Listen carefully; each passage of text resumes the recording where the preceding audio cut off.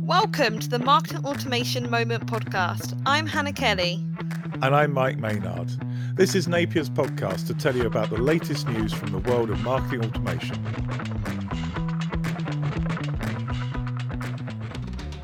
Welcome to Marketing Automation Moment. It's great to have you with us this week. Yeah, we got a great discussion this week. Hannah and I talk about forms, and I discuss why I think third-party form vendors are still so successful. And I talk about why I love lead scoring. And I have some strong views on whether or not you should use software review sites like G2 to determine which marketing automation system you use. So the first thing I wanted to address, I came across a cool report which has some mind-blowing figures, Mike, and I'm not sure if they'll blow your mind as well. But the marketing automation market is actually looking to be valued at nearly 47 billion by 2027. And don't get me wrong, I don't live under a rock. So I know that digital marketing is accelerating. We've had COVID, we've had everything like that. But the numbers did actually kind of blow my mind a little bit. Are you as shocked as I am? Well, I mean, I think it means that Napier is only going to take about half the market with that rate. So it's going to be a struggle. Seriously, it is a mind-boggling amount, $50 billion. But I was also impressed by the growth rate as well. I mean, they're talking about a 14% a year growth rate, in an industry where it feels like pretty much everybody already has bought marketing automation. So, the fact that this industry is still growing so quickly, and at a point where the technology, frankly, is getting simpler and cheaper, it's just incredible. I mean, and clearly, I think it shows the value of marketing automation. Yeah, it's pretty epic, especially when you're looking at figures like that. And I would say actually let's go for 75% of the market, not 50%. Let's aim for the stars at least, Yeah, stretch goal. Yeah, stretch goal. So yeah, it's clear, the marketing automation market is booming. And I'm really intrigued, we enjoy a debate between ourselves, Mike. And one of the things that's interested me is that G2, who are a technology review platform, have actually released their badges and rankings of marketing automation platforms.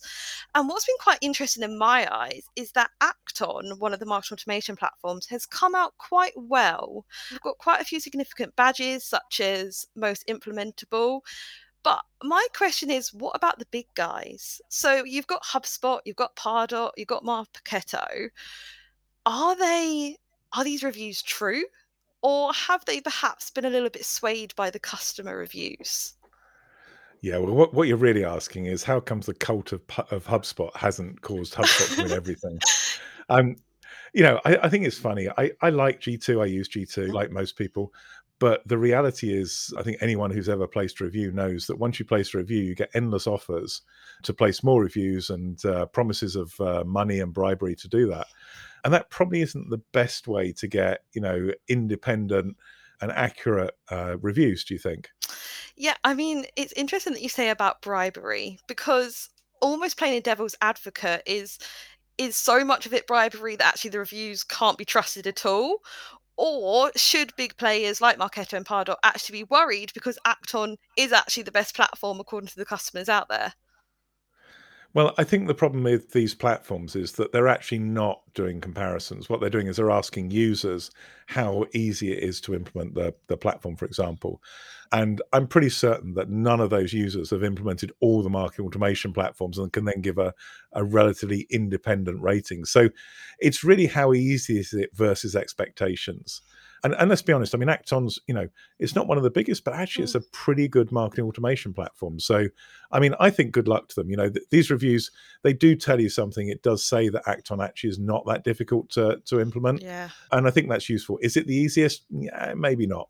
But that's not the point. It's telling you that here's where the key benefits of Acton are, and you can look at that and compare it to, for example, a HubSpot, which might rank, really high in ease of use, for example, rather than implementation. I think these things really do work, and even though you've got to take with a little bit of pinch of salt some of the ratings, I'd say it's great, and actually we should applaud Acton for having done such a good job of getting its fans to review the product. Yeah, I was about to say, really they've got a bit of great promotion here because in my opinion, and you might disagree, I don't think Acton is in the same league as HubSpot and Pardot and Marketo. So actually what they've done is generated a great bit of PR for themselves.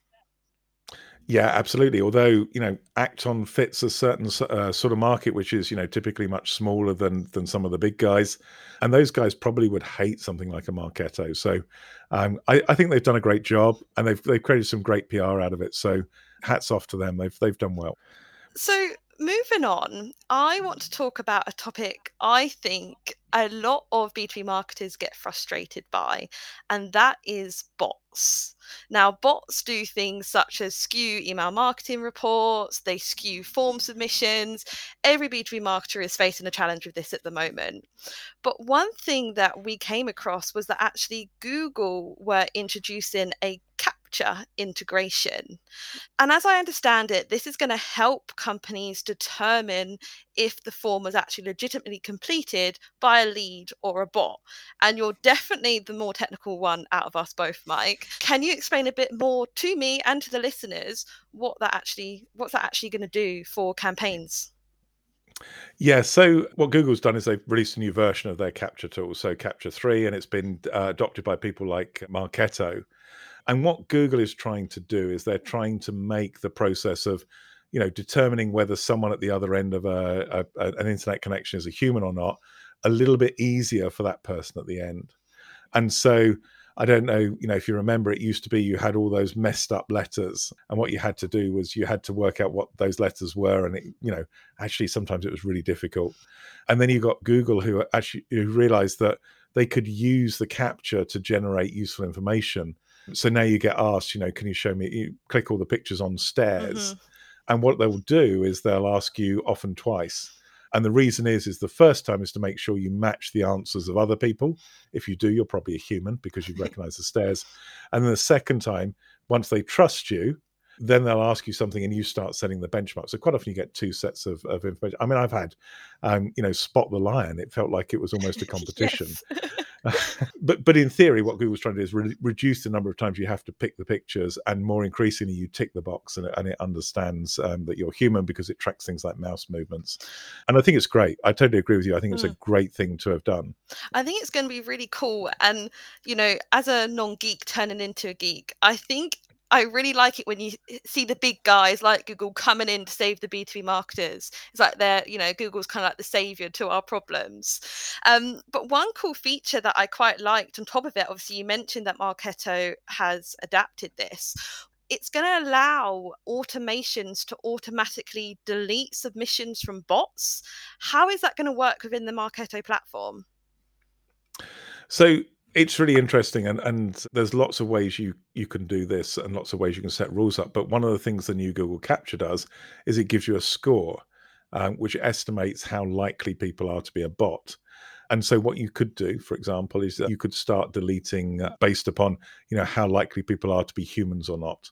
And so I think it's a really interesting move. It's not necessarily something I'd always feel comfortable about. I think it's automatically deleting things on the assumption they're not real people. Mm.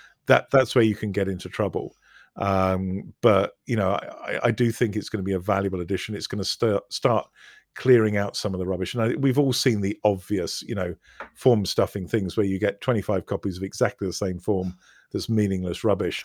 If Marketo can help us delete those sort of things, then eliminating the last 1 or 2% manually probably isn't so painful. Yeah, I think you make some really interesting points there because it's not without risk, is it? That you do run the risk of deleting actually a really valid lead, but even if it reduced, I don't know, 10% of bots within your marketing automation system, you're already winning. You're already being more effective than you are now.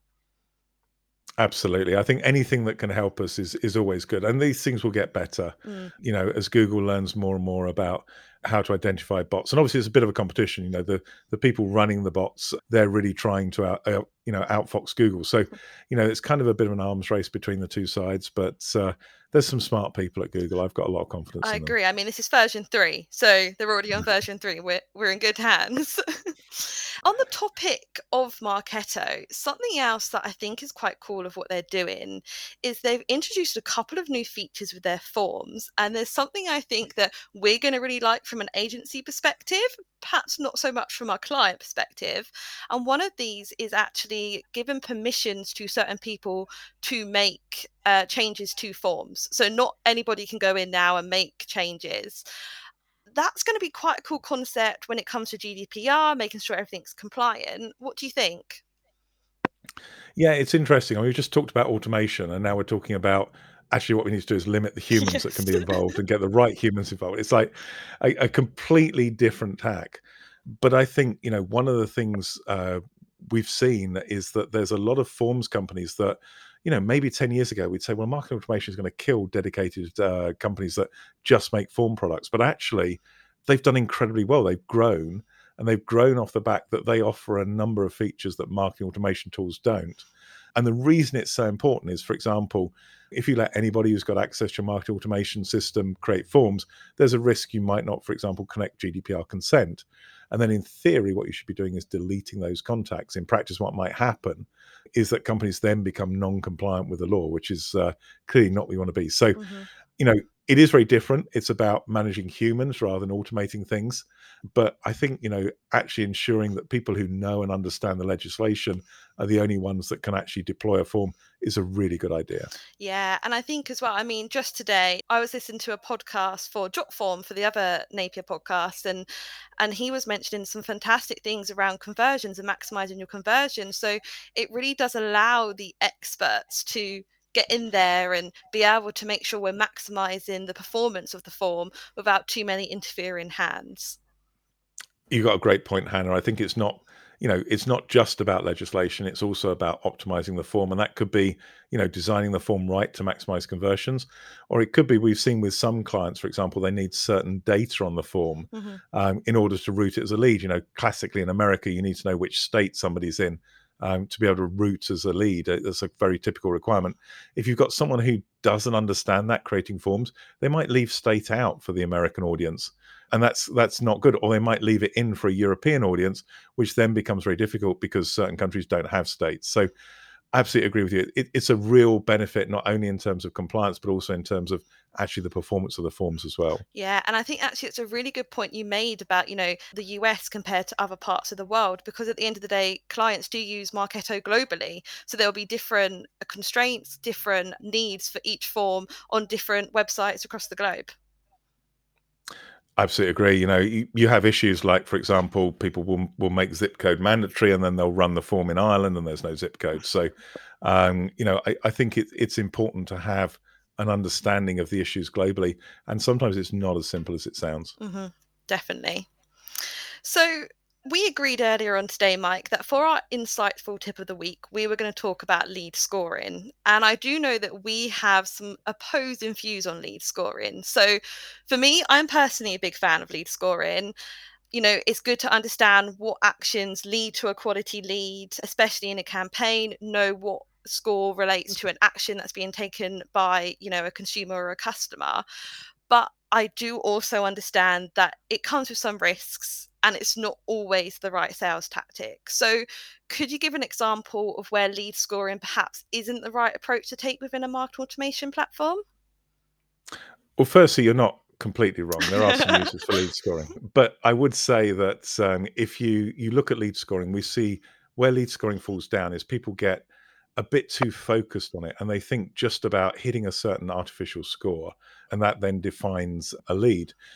Now, in general, that can be right, but actually in practice, certain actions can be very, very specific towards quality. So if we look at Napier, for example, if someone comes and looks at our clients and our people, that's a great indication they're a potential prospect. Now you can implement that on lead scoring, Mhm.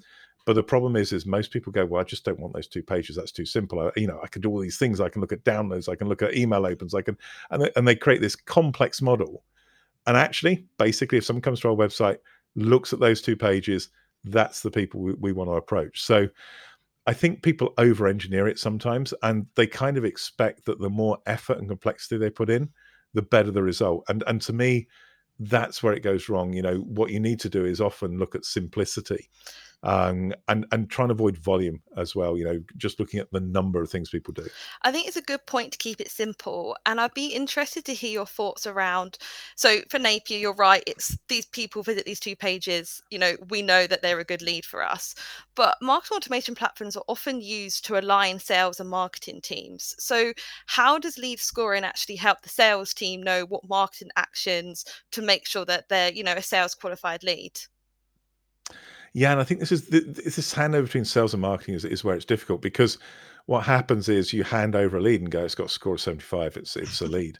And the sales team go, okay, and what does that mean? What do I say to them when I pick the phone up?